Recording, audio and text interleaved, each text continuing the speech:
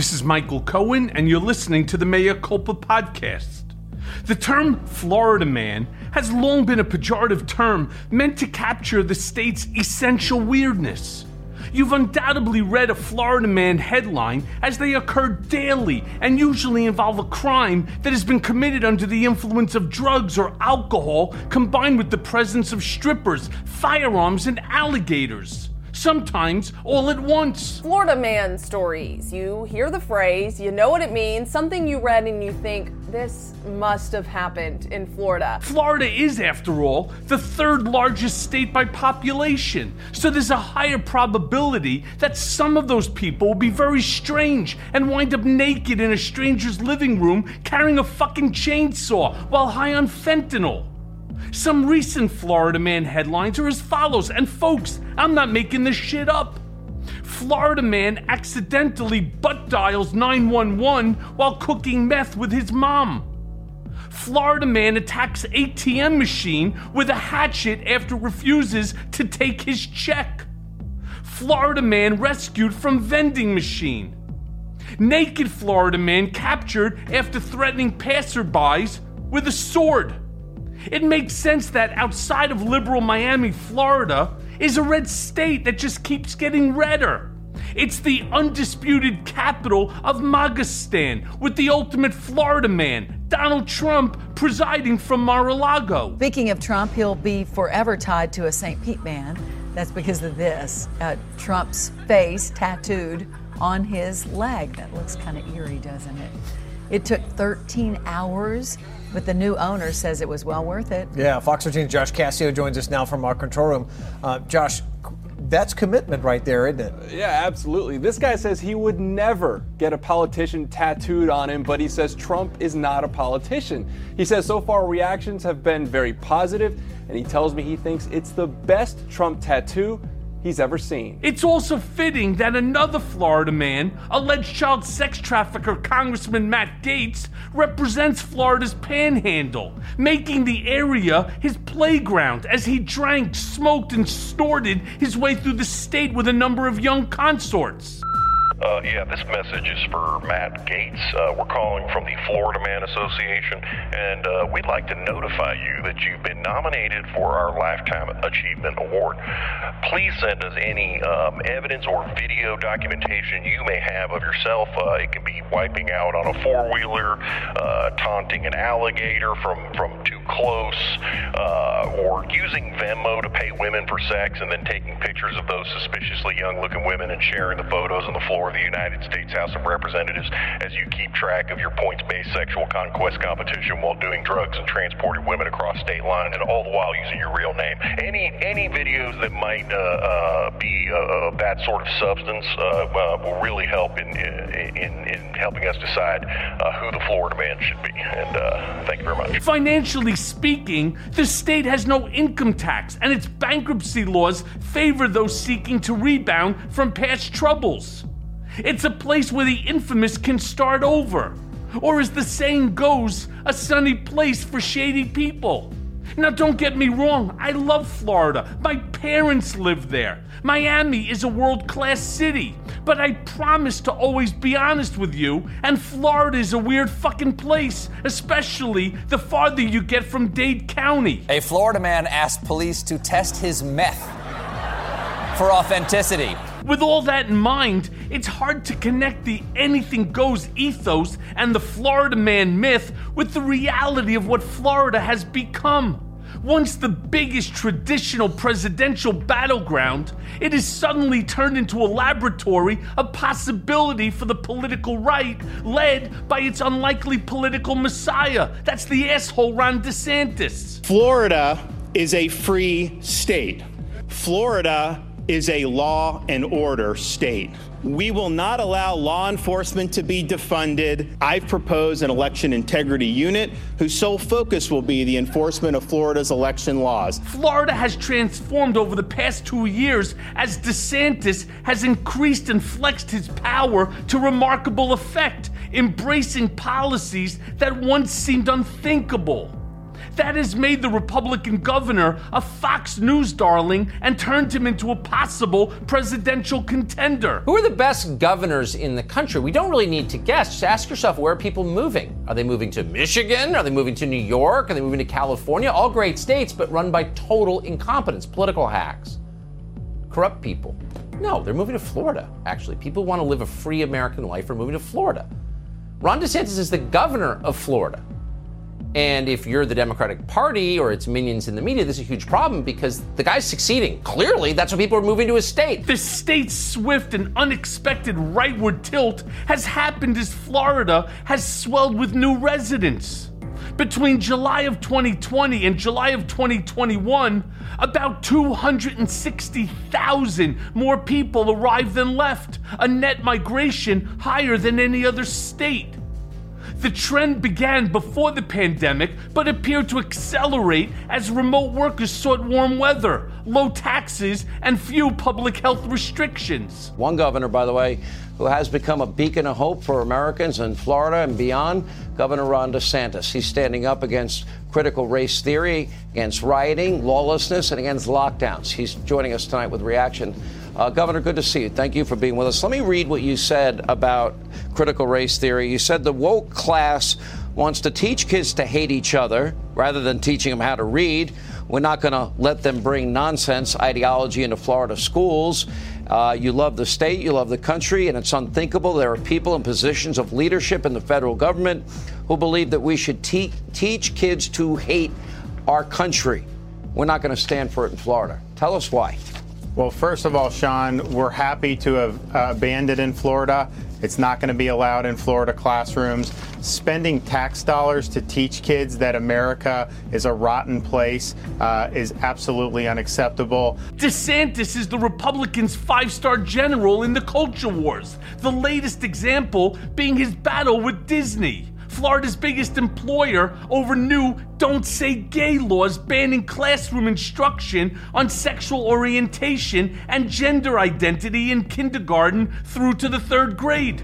And what some Democrats see as incipient authoritarianism, many Republicans see as a Governor DeSantis-led punchback against liberal values that don't represent how many Floridians live and think. I want to share with you some of our ideas for Disney World.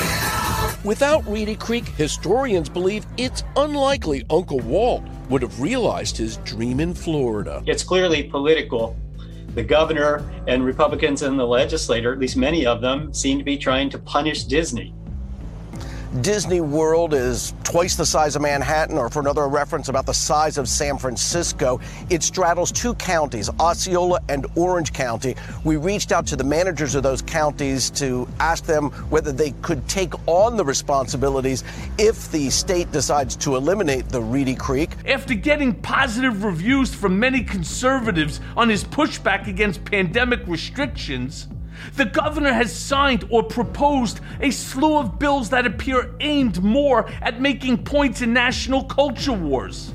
They include the Stop Woke Act, which prohibits teaching that could make students feel they bear responsibility for historic wrongs in businesses from using diversity training that could have the same result as a deplatforming bill that would fine social media companies for kicking a politician off their platform, currently stalled by lawsuits, an anti-riot bill that stiffens penalties for some protest activity, and the Don't Say Gay law that bans school teaching of sexual and gender topics deemed non-age appropriate. Woke Act that prohibits Florida's public schools and private businesses from making people feel uncomfortable or guilty over their race, sex, or national origin.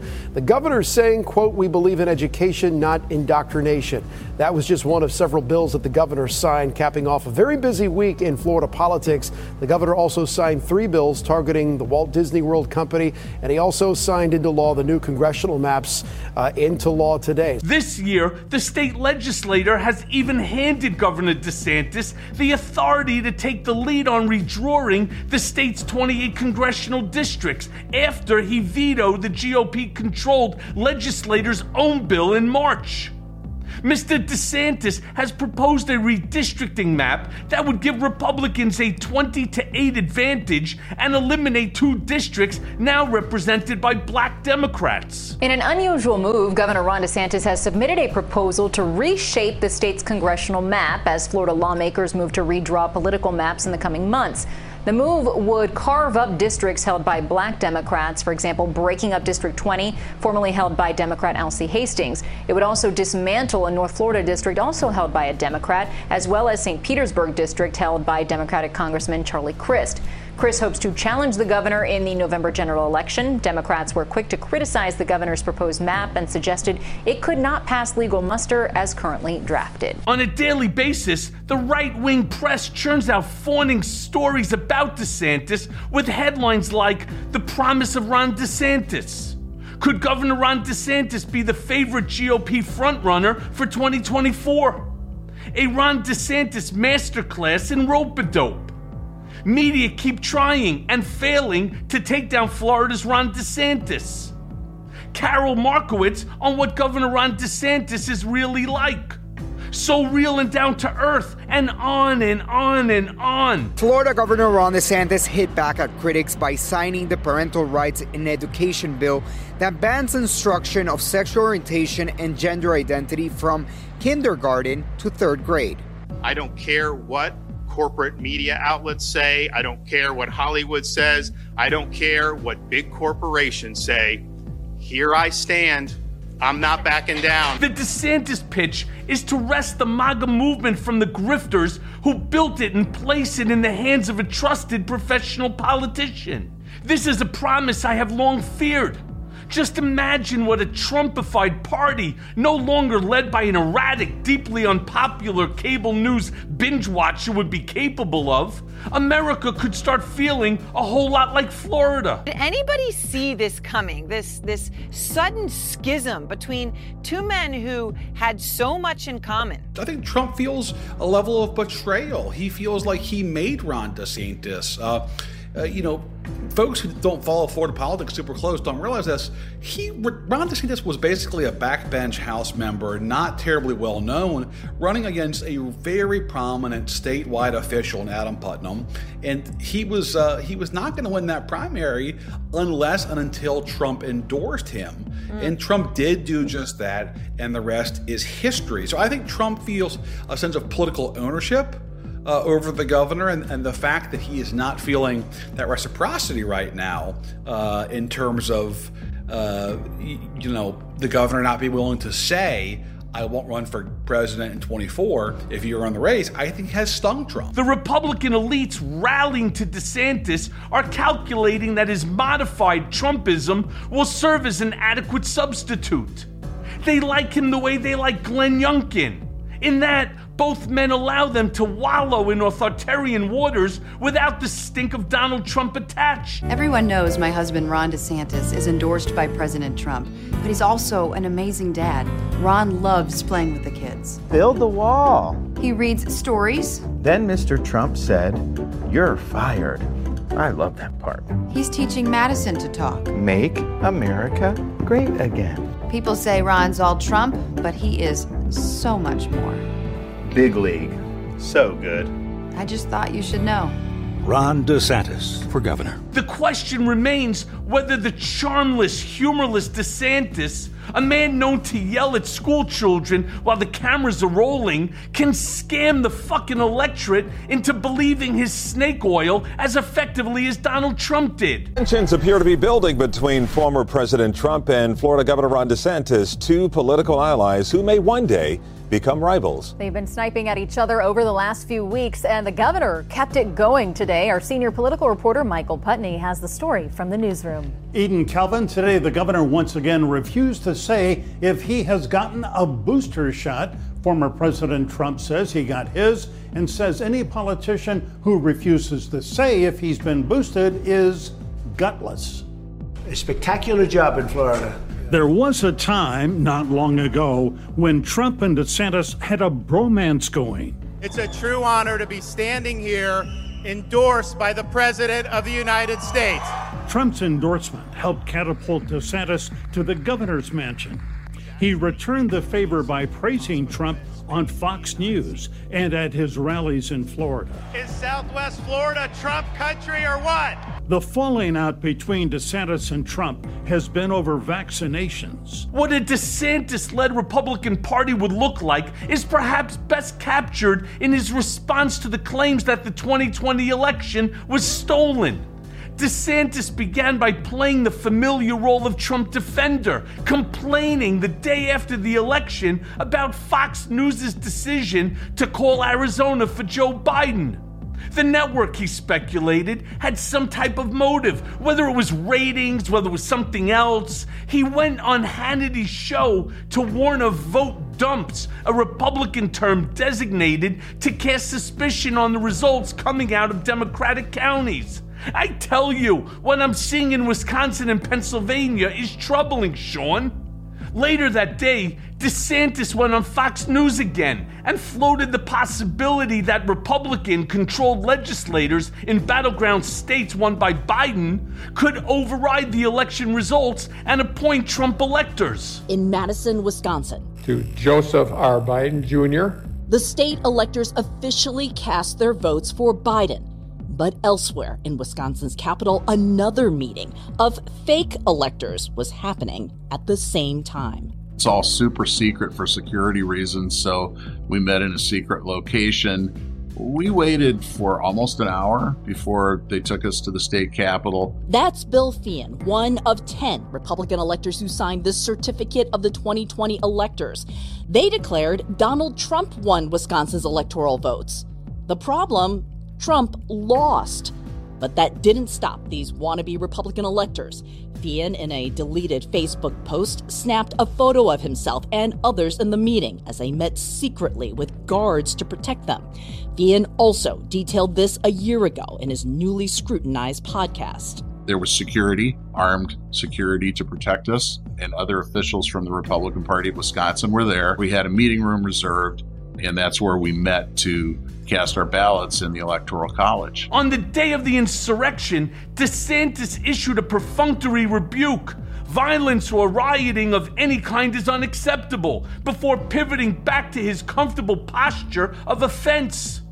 In the past year, he has assailed Liz Cheney for cooperating with the investigation of the attack. We want people that are going to fight the left, refused to say whether Biden legitimately won the election, and similarly declined to clarify whether Pence was correct to certify the Electoral College results. By the time the anniversary of the insurrection arrived, DeSantis was floating the right-wing rumor that the violence on January 6th had actually been ginned up by undercover FBI agents.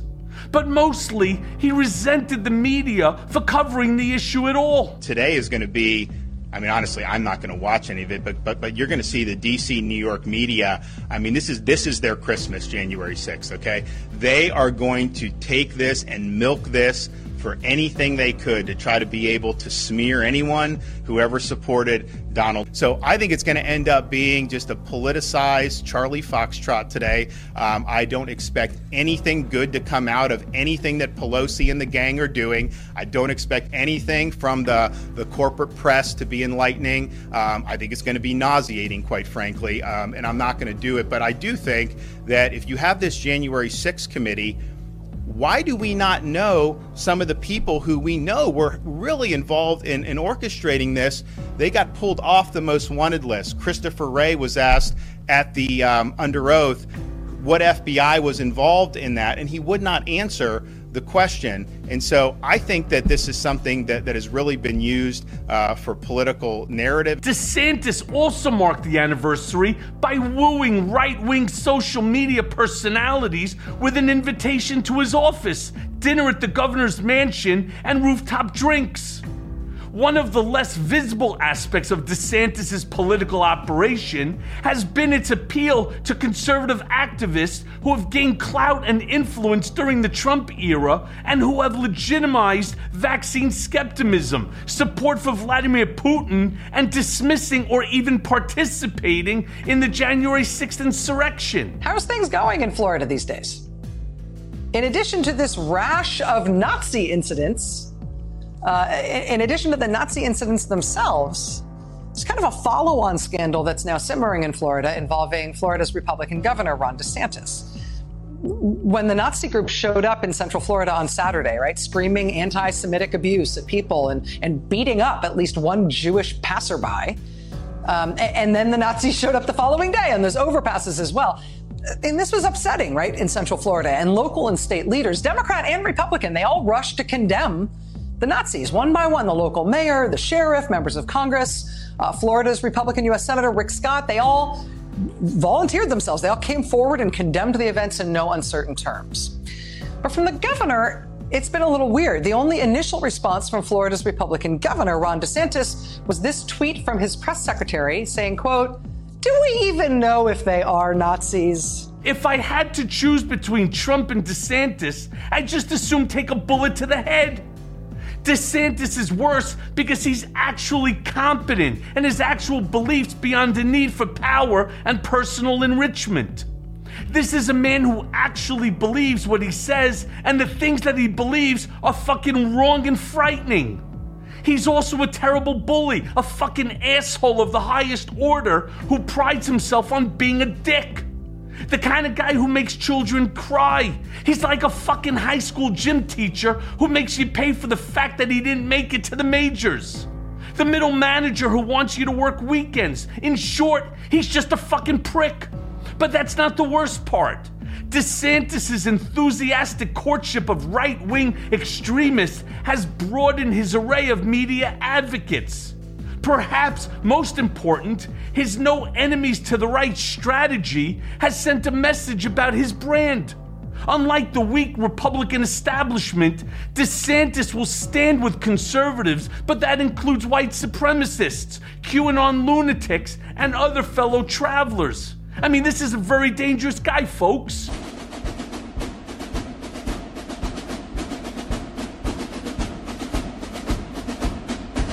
And now for the main event. My next guest on Mea Culpa is Michael Steele, the former Maryland lieutenant governor. Steele was also chairman of the RNC from 2009 to 2011 and was the first African American to serve in both capacities. A self-described Lincoln Republican, Steele has found himself, like so many others like him, twisting in the political wilderness since Donald Trump rose to power. The party he once loved and to which he dedicated his life is no longer recognizable. Nowadays, Steele is a frequent presence on MSNBC and hosts the incredible Michael Steele podcast, so please check it out. He joins me today on Mea Culpa amidst the gathering storm of McCarthygate. The presence of those tapes is a fucking disaster for the House Minority Leader. For those with a conscience and moral compass, it shows McCarthy at his most craven. He is a man who knew the damage that Trump had wrought and feared more violence only to swallow those fears and get back on the bus with the former president. And for those on the right, McCarthy has become a party traitor, a fucking narc, willing to throw his fellow Republicans to the wolves. Steele believes the troubles for the minority leader have only just begun and that there will be more tapes to come. The question is, if not McCarthy, then who? Will Jim Jordan become House leader? Or someone even worse? Hard to imagine. Now, all of this and more only on Mea Culpa with Michael Steele. So let's go now to that conversation. Okay, so Mike, question for you here. The New York Times reported today on just how involved certain GOP members were in the effort to overturn the 2020 election. Now, all of them are House Freedom Caucus members. I mean, individuals like Jim Jordan, Paul Gosar, Lauren Boebert, Mo Brooks, Mike Lee, and the rest of the freaking crazies. Now, all of this shows a broad effort by a wide swath of the GOP to end democracy. That's how I see it. My first question to you is, how is it possible that there are so far zero consequences for engaging in this type of behavior? I mean, is it not illegal to overturn democracy? And if not, what safeguards can be added to ensure that elected officials do not engage in a coup moving forward? Hey, well, first of all, let me say it's great to be back with you, Michael, and really appreciate coming on and having this conversation, because I think it's not only timely, but it's incredibly important on a number of levels. So one, consequences. What the broader public has learned, but more specifically, the individuals you cite inside and outside of the administration, and certainly within the Republican Party, is there are no consequences for bad behavior. They did not realize the judgment of the people or the legal system, unlike some that we know who got caught and paid a price. These individuals have not. And so until one of them goes down in a spectacular way, there is no downside to engaging in what we've seen. So the text messages that are coming out now reveal very clearly something that you and I talked about the last time we were together, and certainly that you've known and I've known separately for a long time, that there was intimate involvement by these individuals who were coaxing and coaching this process along, whether it was from the Fox News ecosystem or if it was out of the halls of the Republican caucus. They were all sort of shaping the events that led to January 6th. And so now, the question becomes, and this falls back on the Justice Department as well as the January 6th Commission, what will be done for it because of it? What price will they pay? I don't get the idea, quite honestly, Michael, why everyone's so damned afraid to haul Donald Trump's ass in front of the January 6th committee, or to have Merrick Garland, put the paper on him, as Letitia James is doing in New York City, and make him at least account publicly for his behavior. And until that happens, you're going to see more of this stuff gotten away with. Yeah. And, part of the Trump playbook, and again, I take responsibility for a bulk of it because I was the creator of it. What we did is we created a message, and then that message was sent by emails, by texts, etc., to all of the various different members. Whether if it was part of the campaign, it would go to basically all the executives as part of the campaign. And he did the same thing when it came to government. So everybody stays on message. Let's not forget for a second that Republicans kept calling it legitimate political discourse. That the entire January 6th insurrection, right, the entire coup against our government was legitimate political discourse, when anybody with half a brain knows that that's not what it was. And what are we seeing now? We're seeing the Justice Department, try to flex their muscles and say, we're doing what we are supposed to do, the January 6th committee included. And they say, we've already now prosecuted several hundred people who were involved in the insurrection.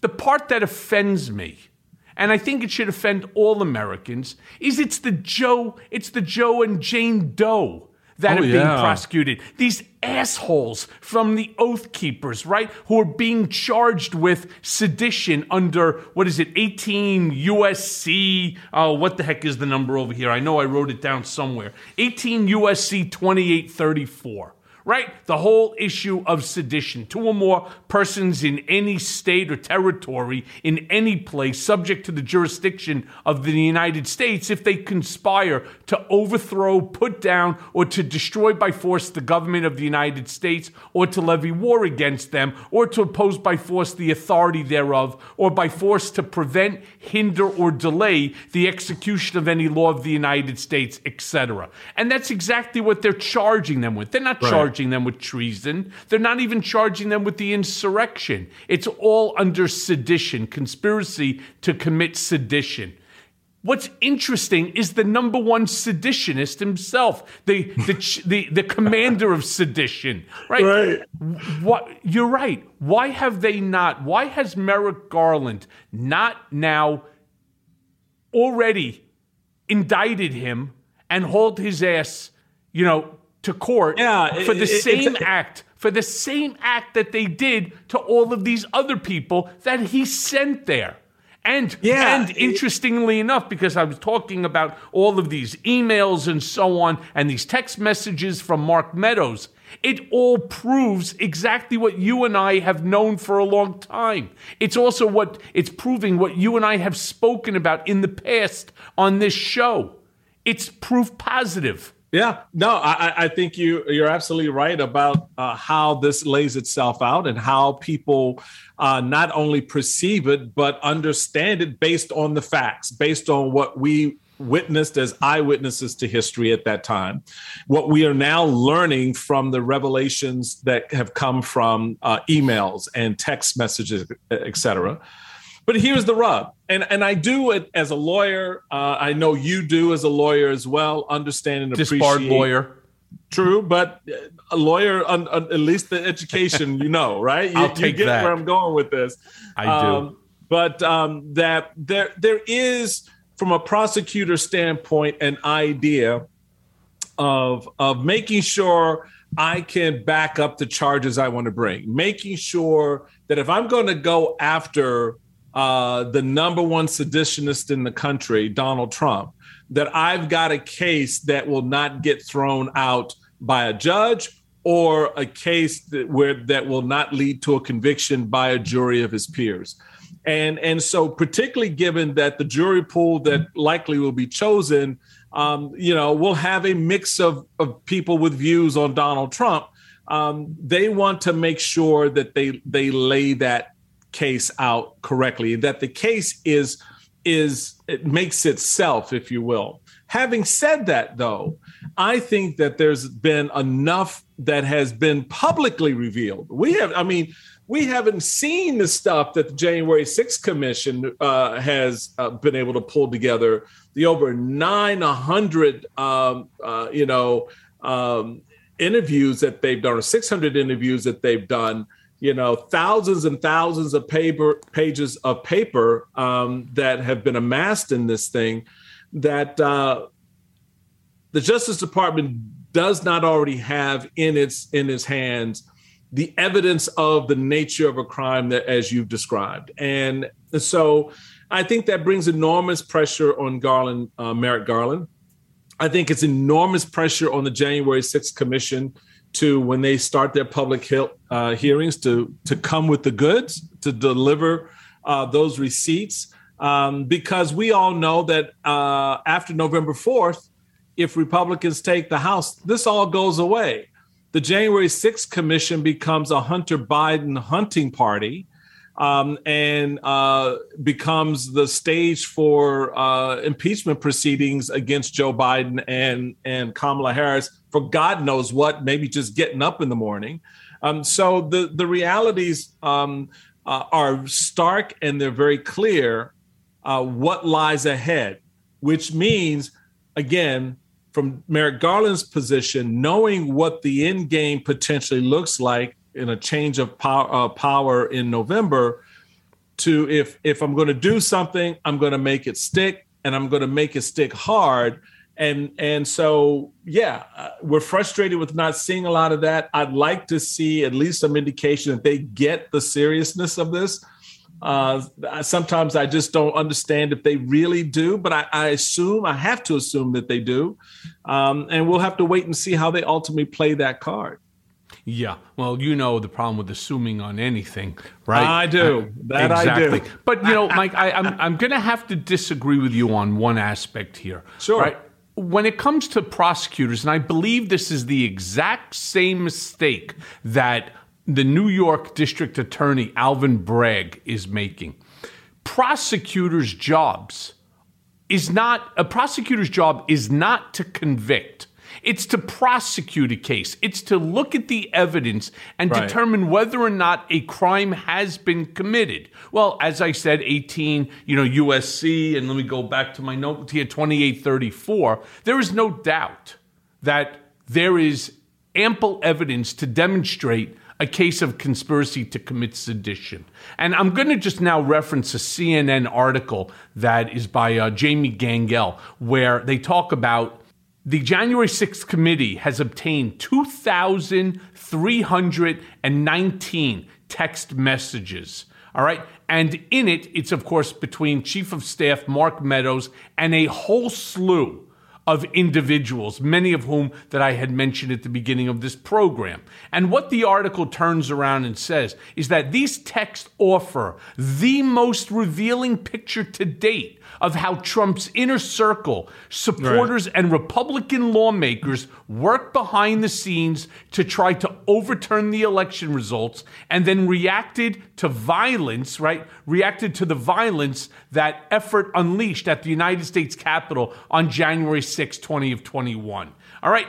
Now, that's just the ones that Mark Meadows turned over. I'm very curious about the other 8,000 or so text messages that he has not turned over. But nevertheless, the information that's been provided, whether it was text messages from Don Jr., from Ivanka, from even Reince Priebus, Rancid Penis, and all of these assholes, even those go ahead and they show what was going on there, what the intent was. And my feeling is that Mark Meadows should be number one on the list immediately for an indictment. He's playing with people, whether it was with burner phones like has been discussed before the January 6th committee, or these arrogant assholes were using their own personal or government phones within which to do it. This is, as you stated, this is not a joke. This is our democracy in peril. And I totally agree with you 100% that if in fact the House turns, which it's expected to do that, and historically this is what has happened, the very first act by this new House, whether it's going to be Jim Jordan or it's going to be Mark Meadows as Speaker, the very first act is going to be articles of impeachment against Joe Biden. Now, you asked a great question, too. Based upon what? They will cook it up with Afghanistan. They will cook it up with Ukraine. They will, who the heck knows? It doesn't matter. They will file articles of impeachment, and because they have the majority, those articles of impeachment will pass. Whether or not, like what happened with Trump, that he's convicted at the Senate level, that nobody knows. Who knows? But rest assured, impeachment will happen day one, right after the swearing in of all of these new Republican members. And that's not only is it a sad commentary for us, it's destructive to our democracy in going forward. I agree with all of that. And I believe that is the analysis that the American people need to come to grips with, to be honest. Look, we cannot absolve ourselves in all of this as well. We're not just passive participants or just, hey, tune in, tune out viewers of what's happening to our democracy. This will have a direct effect, not just on our present, but certainly on our future, how we govern ourselves, who are those that we choose to lead in that governing. All of that matters. And I think the carefulness with which we expect our legal institutions like the DOJ to take and the approach that they have to take, that's all valid. But at the same time, we also have to recognize, as you said, there is the evidence. And my concern ultimately is, Michael, that because this involves a former president, because it involves a former chief of staff and other high government officials, because of that patina of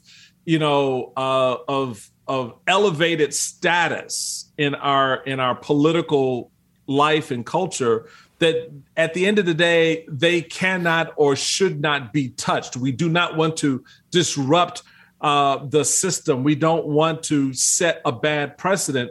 Well, for me, that's all bullshit. I mean, at the end of the day, you commit a crime. I got evidence to show you're out there telling people to show up and riot. Yeah, you've got to be held accountable for that, regardless of your position or your station in life, because you and I know damn well that if either one of us sat up and were involved in organizing the overthrow of the federal government, this wouldn't even be a question mark. It wouldn't even be a question mark if you had the kind of evidence against Donald Trump that they would, apply to us. Well, I paid $130,000 to a porn star who pulled the president's mushroom pecker, and I went to prison. Could you imagine what these assholes should get, including the Mark Meadows of the world, right? Who these text messages clearly demonstrate, and I don't care if you are an up-the-ass Trump supporter where you can see his tonsils. It doesn't matter to me. Doesn't matter. The bottom line is look at the text messages and read them yourself. And if you can't read, I'm more than happy to try to find someone to read them, to you. But they clearly demonstrate how Mark Meadows played a key role in the attempts to stop Biden's certification on January 6th. Yeah. That, my friend, is the classic definition of sedition.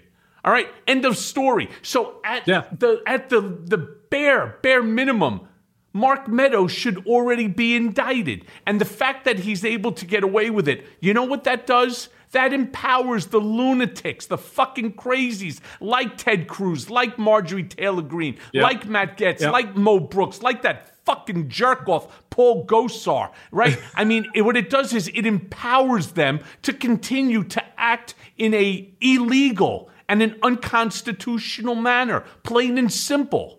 I don't understand why you and I can have this conversation, but the country's not having this conversation. Well, and that speaks to what the country has decided it will concern itself with. Look, I get it. Inflation is 8%. Gas prices are high. There are a lot of external and internal reasons for that.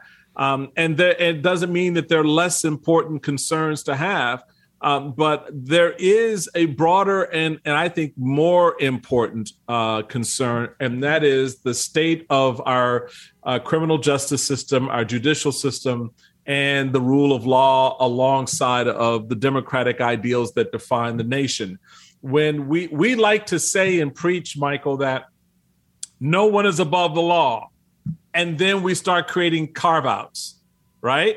And not direct carve-outs, but just so carve-outs by, omission, or carve-outs by, just sort of soft peddling behavior, and carve-outs by position. I mean, the fact of the matter is, I'm so sick and tired of it. Well, no one's against, Donald Trump is not above the law, but then why do we act as if he is? Right. I call bullshit on that too. Yeah. And so that's the reality that we find ourselves in. And more Americans are subscribing to that point of view because they want, to blame someone for paying $5 for a gallon of gas. And I'm like, okay, that's the least of our concerns, because if you can't go vote, if you can just get hauled off into jail because you said the wrong thing, which is the concern raised by right now with what's going on with Twitter and all these other social media pockets,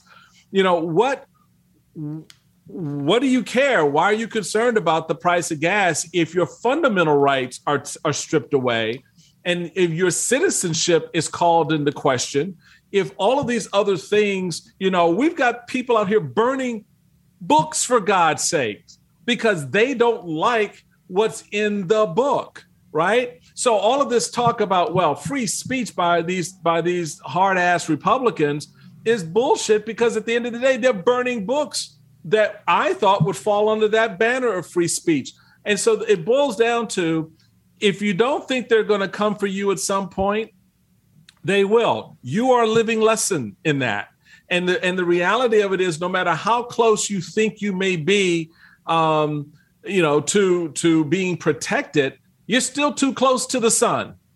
That's the whole story. It's the whole story of Icarus, right? Yes. It's the whole story of Icarus. And it's actually why I created Mea Culpa in the first place. Mea Culpa is not just a podcast. And I said this on the last one as well. Mea Culpa, I'm trying to create it as a movement not that's anti-Trump, not Right. that anti-Republican. It's a movement for democracy, because I do truly see, I've been close to power. I've been there by the sun, and my wings melted, and I fell flat on my face right down to earth, because Right. I hate to say it, Donald was behind it along with Bill Barr and others. But, I love how people start screaming, oh my God, it's $4.50, $5 a gallon of gas, yet you're willing to pay $2.50 for 16.9 ounces of a bottle of water. Right? You need 10 of those in order to make 1 gallon. So you're basically paying $25 for a gallon of water, but you're screaming and kicking, and you're willing to throw democracy right into the fucking dumpster, right? Because of $5. Now, mind you, I'm a realist too. I fill up my car and it costs me a lot of money and I hate it. But I actually would hate living in an autocracy with Donald Trump as the Führer, right? Where, like with Kim Jong-un, you got to walk outside when he's going down the street in the middle of sub-zero temperature simply because it appeals to his ego. It's a real problem, and people don't see it. I hate to say it, it's because they're stupid or they're blind. It's one or the other. Yeah, I think there is a little bit of blindness and a little bit of ignorance, deliberate ignorance. We've seen that narrative play itself out in the evangelical community that have so, wholeheartedly, and I think in many ways, falsely embraced this sort of Trumpist behavior that they would not condone in others, and did not condone in others for damn near 40 years. And yet that hypocrisy is there. And so there is this combination of ignorance and just sort of a lack of honesty that forms the hypocrisy around what we're seeing. And so it is conversations like this to call it out.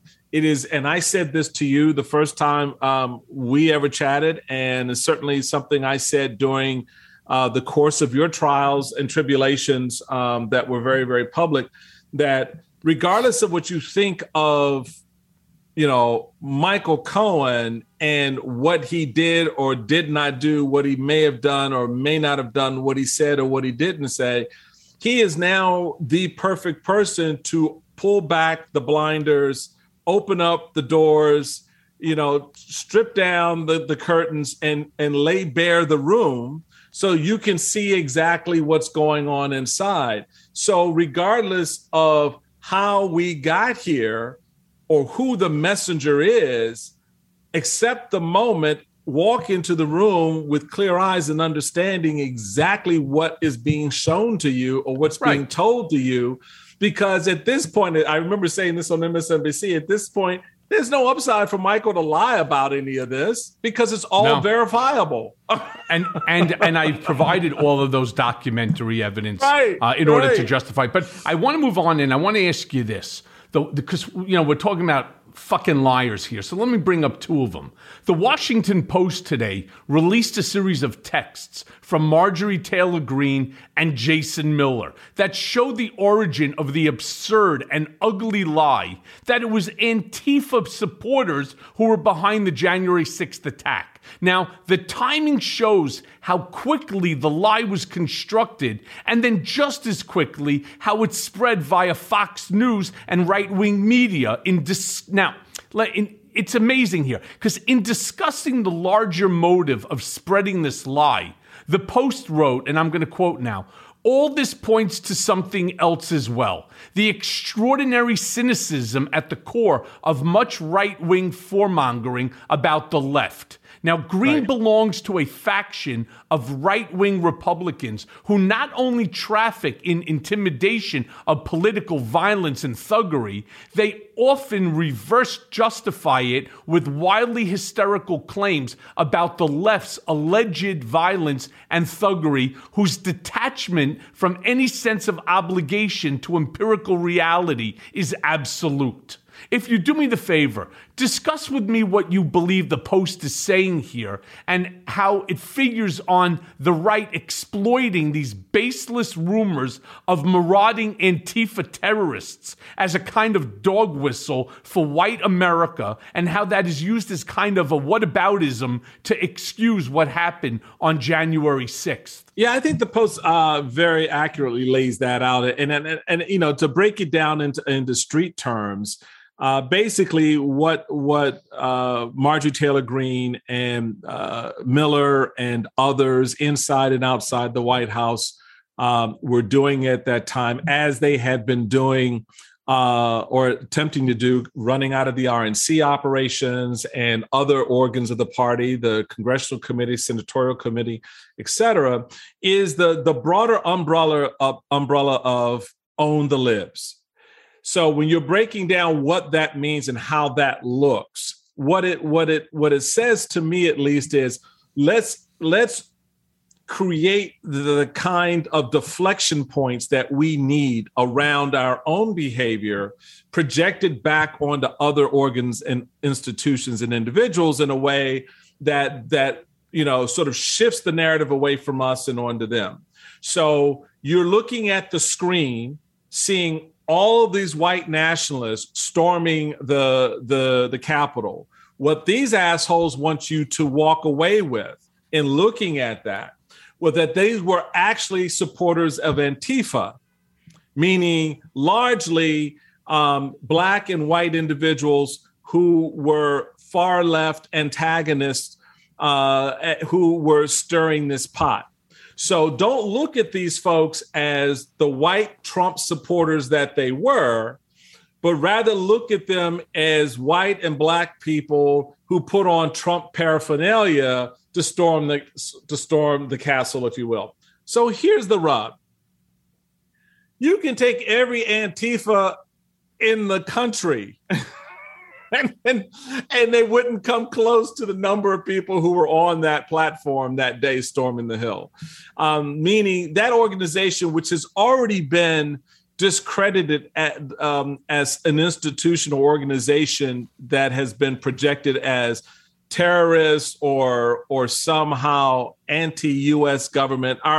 Trump's own Justice Department took care of that and said, "I'm sorry, that ain't there. A, it's not enough people, and B, that's not the kind of behavior they're engaged in."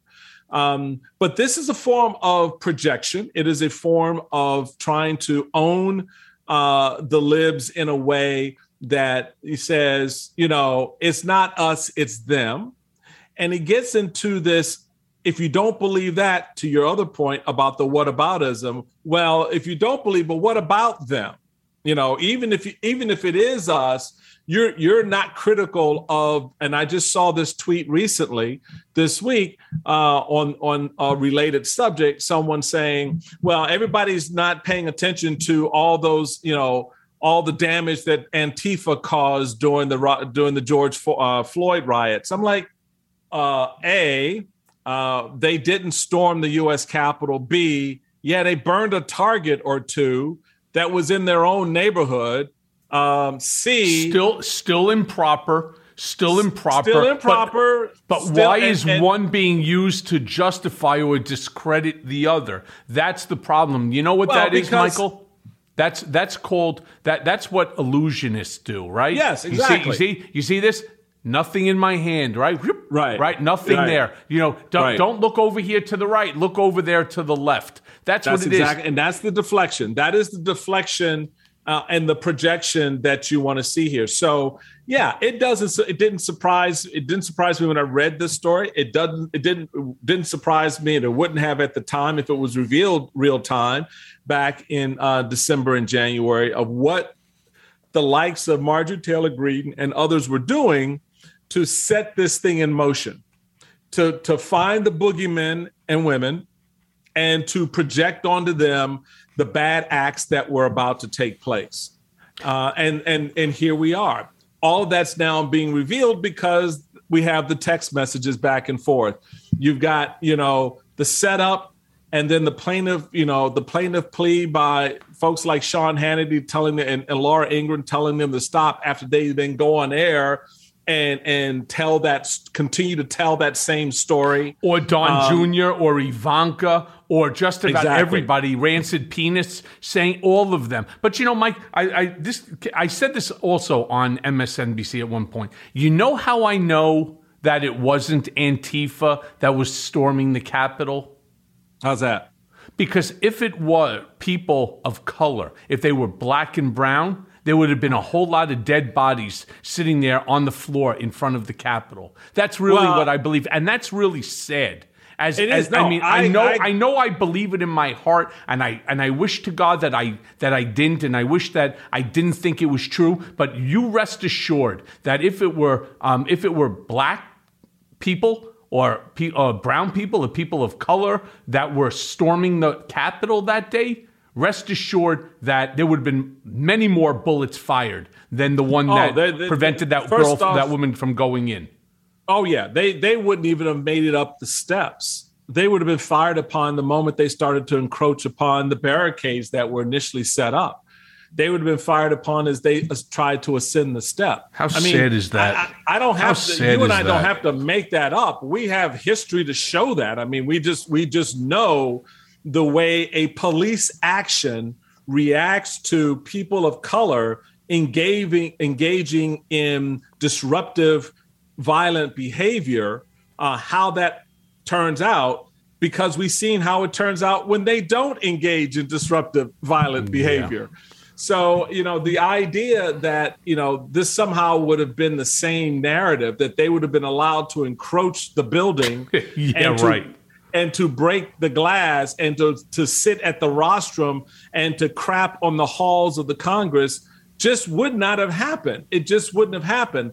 So there is this ongoing reality of accountability in all of this that still remains, in my view, an undercurrent that is a real live current that needs to be addressed in so many different ways.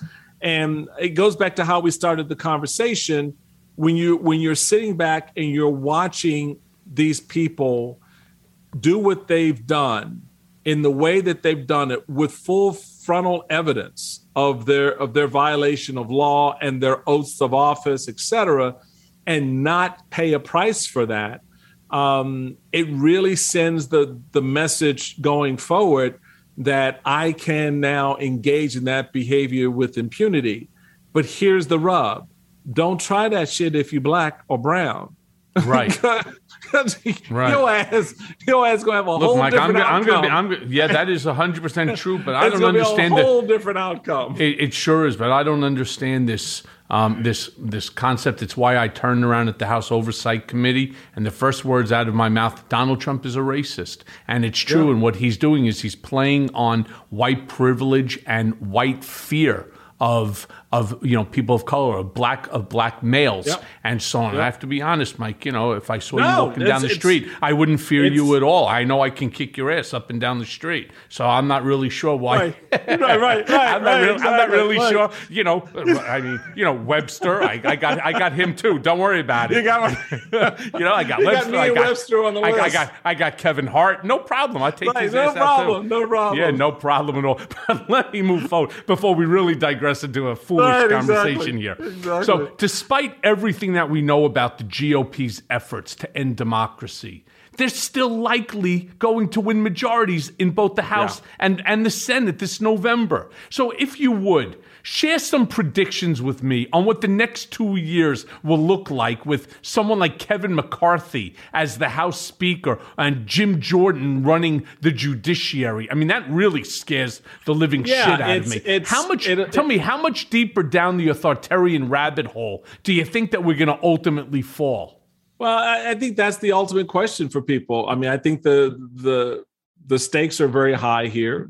It will be a hellscape in many respects because this will be the setup of the return of the revenge, if you will, where they will begin to, in their efforts to placate Trump, put in motion, as we've already discussed, impeachment inquiries, Hunter Biden inquiries, all kinds of investigation of former current White House officials and positions that the White House has taken, like you mentioned, in Afghanistan and efforts there. So all of that's going to be front and center. There will be no governing going on. So if people think that there will be policy prescriptions put forward, forget that. If there should be an opening on the Supreme Court, that doesn't happen. Because Mitch McConnell's already told us that, well, he got one, he's not getting any more. And so I think people need to recognize, if you give power back to the party that created and fueled the insurrection and attempted to overthrow the government, what the hell do you think you're going to get? They're not going to come to you with pancakes and lollipops and say, here, this is what we want to serve the American people. What they're going to serve up is recrimination and anger and vengefulness. Remember, these are people that are hell-bent on one thing and one thing only: owning the libs. And however that's defined, supplementing that, animating that, is a desire to embrace authoritarianism in a way that we have never seen in this country. It is really old line European republicanism from the 1920s and the 1930s that led to the rise of some pretty god-awful assholes in world history. We are now watching the beginning origins of some of our own homemade asshole authoritarians out of states like Florida and Arizona. I mean, just if you go and just watch, I just commend to your audience to go online and watch the clip of the United States Senate candidates from the Republican Party running in the state of Pennsylvania, and the debate that they just had last night. My God. If you want to get a taste of what's ahead of you, look at what they're doing now. That Welcome to the shit people show. Does not change. I cannot emphasize this enough. I don't know what the hell we have to say to you to get you to understand that these mofos are not changing their stripes for you. They've embraced Trumpism. They will kill each other to get the blessing of this giant asshole of a president. And the reality of it is, it means nothing to him other than what it makes him feel like in the moment. He owes them no allegiance. He owes them nothing. And yet here they are, willing to turn over the country, their money, legitimacy, their money, whatever, to this man. So I just think that when you're going to the polls and you're looking at, I get it. Yeah, inflation's 8%. But really? That just happened in a year? No. I don't know. We're also under 4% of unemployment, the lowest in decades. But I'll tell you what bothers me. Let me just clarify this point so people understand what we're talking about here. That 8% inflation didn't begin because Joe Biden spent $1.1 trillion on infrastructure. That 8% inflation didn't appear just because the Biden administration tried to check COVID with a response that accelerated the needle program and the vaccine program and the getting control of that. That 8% inflation started when Republicans spent $8 trillion over in the previous 4 years. How the hell you think you account for that spending when there was no way to pay for it? Of course, that's going to have an impact on the economy. So it's not. People need to be clarified. I can get it. You want to be in the moment and blame the guy who's standing in front of you. But as you rightly noted, Michael, yeah. Inflation is 8%, but unemployment is 3.6%. Inflation is 8%, but guess what? The economy is opened up again, and we are producing goods. I mean, we have such a surplus of job opportunities now. We're trying to find employees. Everybody wants to talk about what's happening at the border. You know why the border is a, quote, problem right now because Americans aren't taking the jobs that are out there on the street. And so those workers are just migrating through. And guess what? A lot of employers aren't shaking their head at that. They're like, okay, as long as you got the right papers, come. Mm-hmm. So we need to understand and contextualize what's going on. And it goes back to the point you were making before about we can't afford to be ignorant about what is really happening now. We also, Mike, can't be put on political blinders. Right. And what we can't be ignorant of are the people that are running, as you rightfully stated in yesterday's shit show in Pennsylvania. And one of the things that scares the living piss out of me is Jim Jordan potentially being the judiciary, the chairman of the Judiciary Committee. This is a man in 2020. There's an article in Sports Illustrated, and everybody on this program knows how much I despise Jim Jordan. But I want to read a quote, and then I want to move on. But I want to read this quote. Ohio representative and former Ohio State University wrestling coach Jim Jordan aided and abetted in the university's cover-up of sexual abuse within the program, and that's coming from a former team captain who said that in front of the Ohio State legislators. All right? Jim Jordan called me crying, groveling, begging me to go against my brother, begging me, crying for a half hour, DeSabato said. That's the kind of cover-up that's going on here.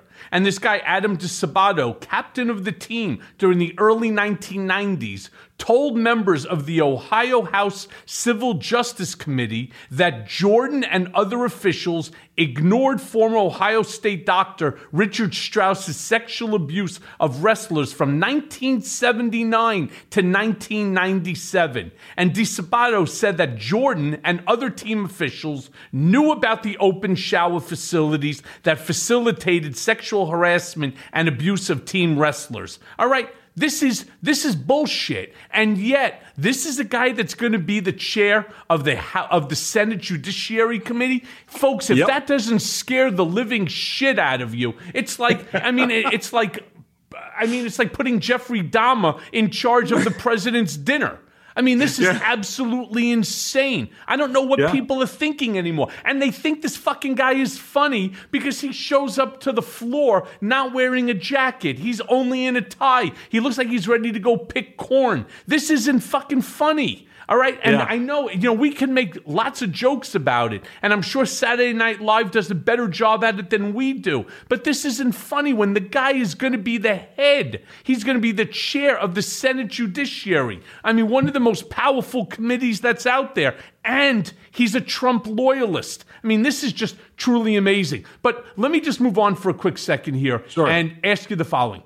So the release of the Kevin McCarthy tape with the minority leader discussing how he would pressure Trump to resign the presidency shows, for at least a very brief moment, the truth behind his blind allegiance that January 6th, right, for people like McCarthy and especially Mitch McConnell, was an opportunity to move the party away from Donald Trump. Now, that moment, though, lasted a mere 5 days before the retrenchment began. Now, as someone with a window into what these guys are thinking, what do you think happened behind the scenes that forced all of these guys to fall back in line? I mean, was it the reality of where the base voters' loyalties lay? Or was it something more sinister? Like, do you think that Trump has dirt on these guys? And how does he keep them in line and continually carrying his dirty water?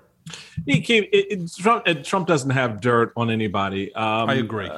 He's never, and you would know better than I would, he's never struck me as the kind of guy who would roll like that.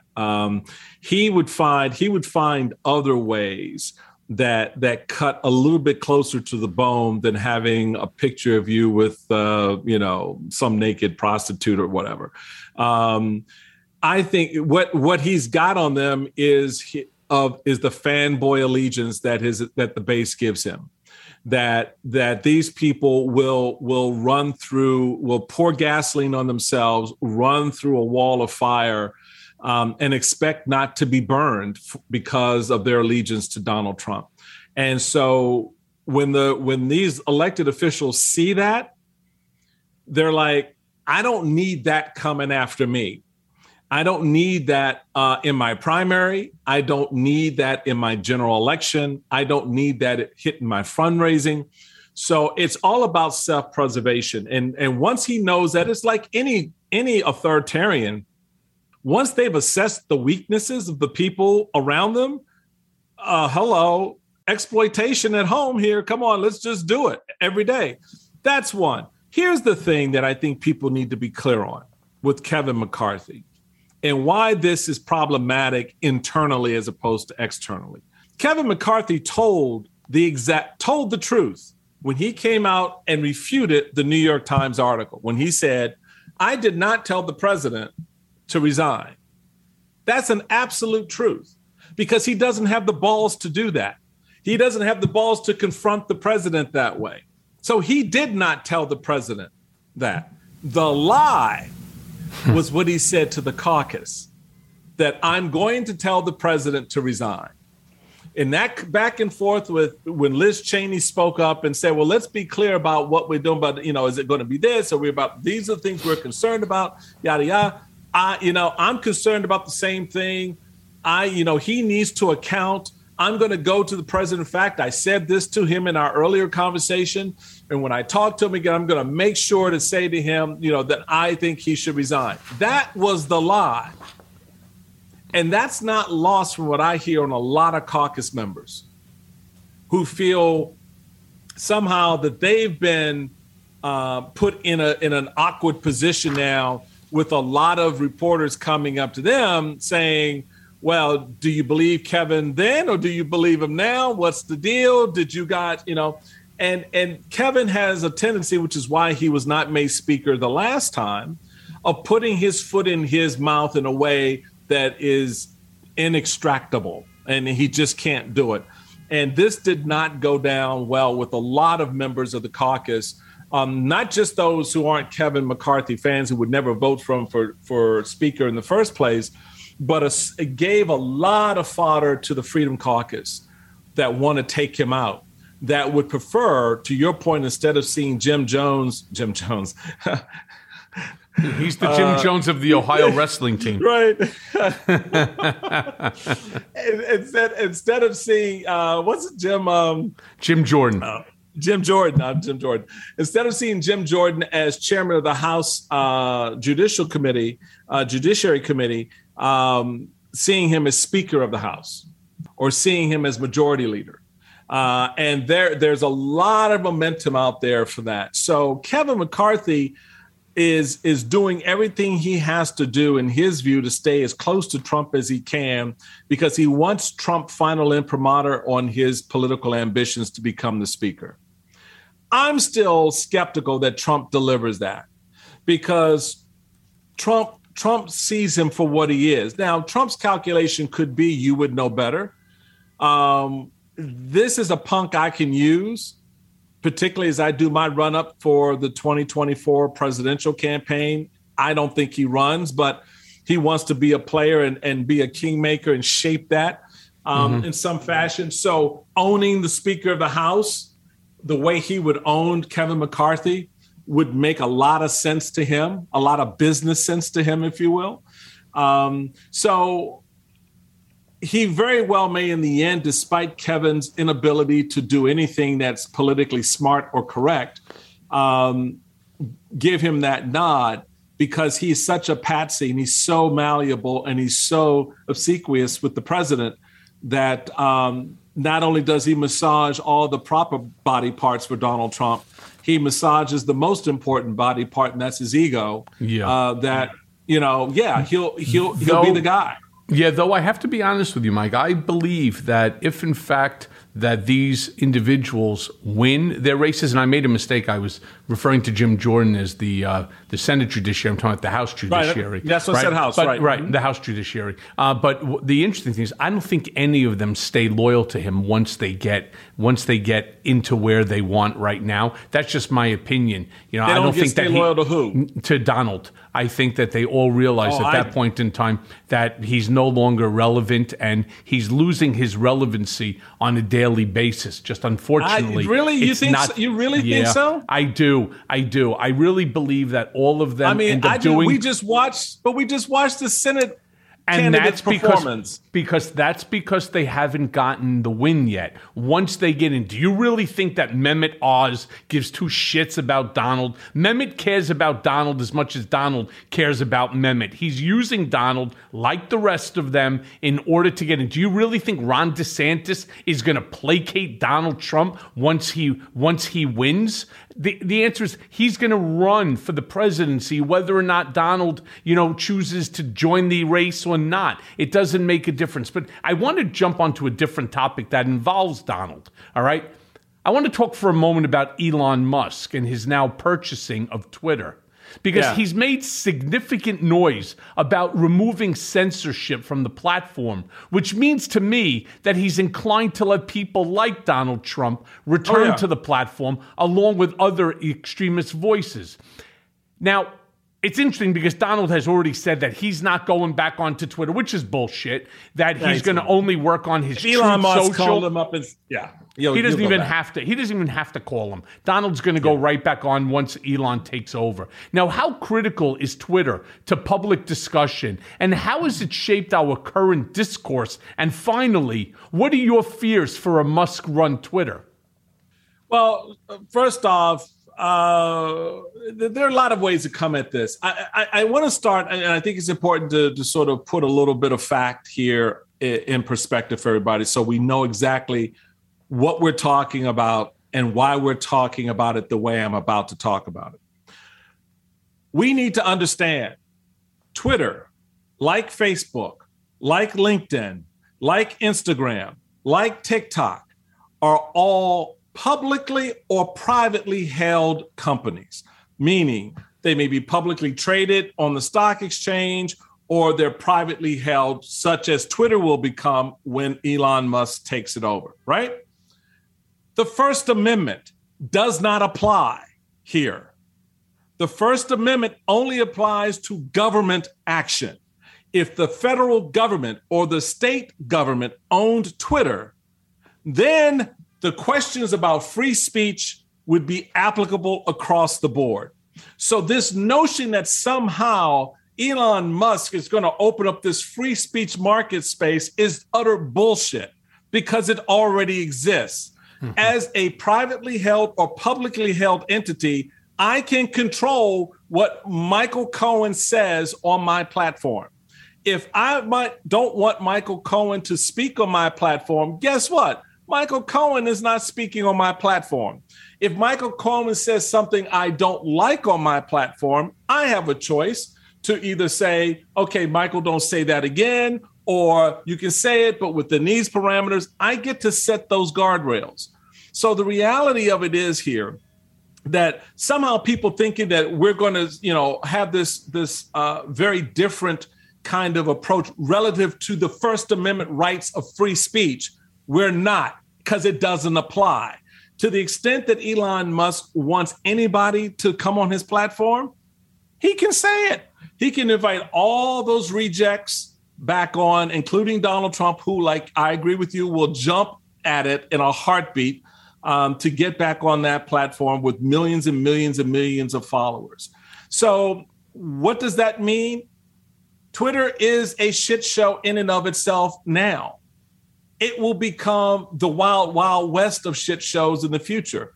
The concern, and I think it will be one that a lot of Americans will be expressing within 6 months after the final, the ink is dried on that exchange, that this is now a forum for the projection and the advocacy of all types of illiberal, anti-democratic behavior and philosophies that are going to be corrupting to current and future generations. And we'll have to decide whether or not this platform survives on that basis. But he can do whatever he wants with it. The First Amendment doesn't apply. You can go on Twitter now. Well, not now because the current ownership has some guardrails. But if he goes on and says, this is the wild, wild west, y'all come and do what you want to do, he can do that. And so you can say things. Now, you may be holding yourself out for defamation charges, if you say something that's defamatory or and the like. But hey, we'll have to wait and see. I think it's a scary proposition. Yeah, well, me personally, I don't find it scary. And I have no issues with Elon Musk buying whatever the hell he wants to buy. And I know from my own experience, as far as I'm concerned, let Donald Trump come back on Twitter. Yeah. Let him continue to make an asshole out of himself. And ultimately, one by one, what have we seen? We've seen people tired. It's Trump fatigue of the bullshit, day in and day out. You know, I remember when Trump first joined onto Twitter and he started really, getting millions and millions and millions of followers. And every time he'd put out, or I would put out a tweet on his behalf, every single time that he would do that, you would see 2 million, 3 million, likes onto it and so on. While he was president of the United States, 16,000, 18,000, and just look at the numbers. The numbers don't lie. Donald does, but the numbers don't lie. His popularity, people started, okay, great. It's just more fodder for the press, the press that wants to be legitimate to turn and say, it's just another Trump lie. I'm all for Elon Musk doing whatever he wants. And if in fact I find the platform to be so troubling to me, I have my options too. I just jump off of the stupid platform and I move to someplace else. Maybe I'll move to Donald's Truth Network. Who the hell knows? If Devin the douchebag, if Devin the douche Nunes over there can finally figure out, could you imagine a $3 billion valuation on something that doesn't have a single follower onto it? But look, Mike, as we're we're getting to the end of the hour. I mean, time goes by really fast when you're having fun. I have one last question for you, and it goes back to Florida Governor Ron DeSantis, who I do believe is going to run regardless of whether Donald, is, making an announcement or not. You're going to see so many people on that line like existed the first time for him. You're going to see even more because everyone truly believes that if Donald can win, that they can win. So here's my question to you. Florida Governor Ron DeSantis has created, and the quote is, an election police to root out supposed fraud and other crimes, right? It's like the wolf, monitoring the chicken house here. Now, This feels seriously shady to me. It feels authoritarian and problematic on a number of levels. I'm curious what your feelings are about Ron DeSantis and what he's doing with this election police unit. He's a better dressed up version than Donald Trump. He's a more articulate, charismatic version of Donald Trump, which makes him 10 times more dangerous.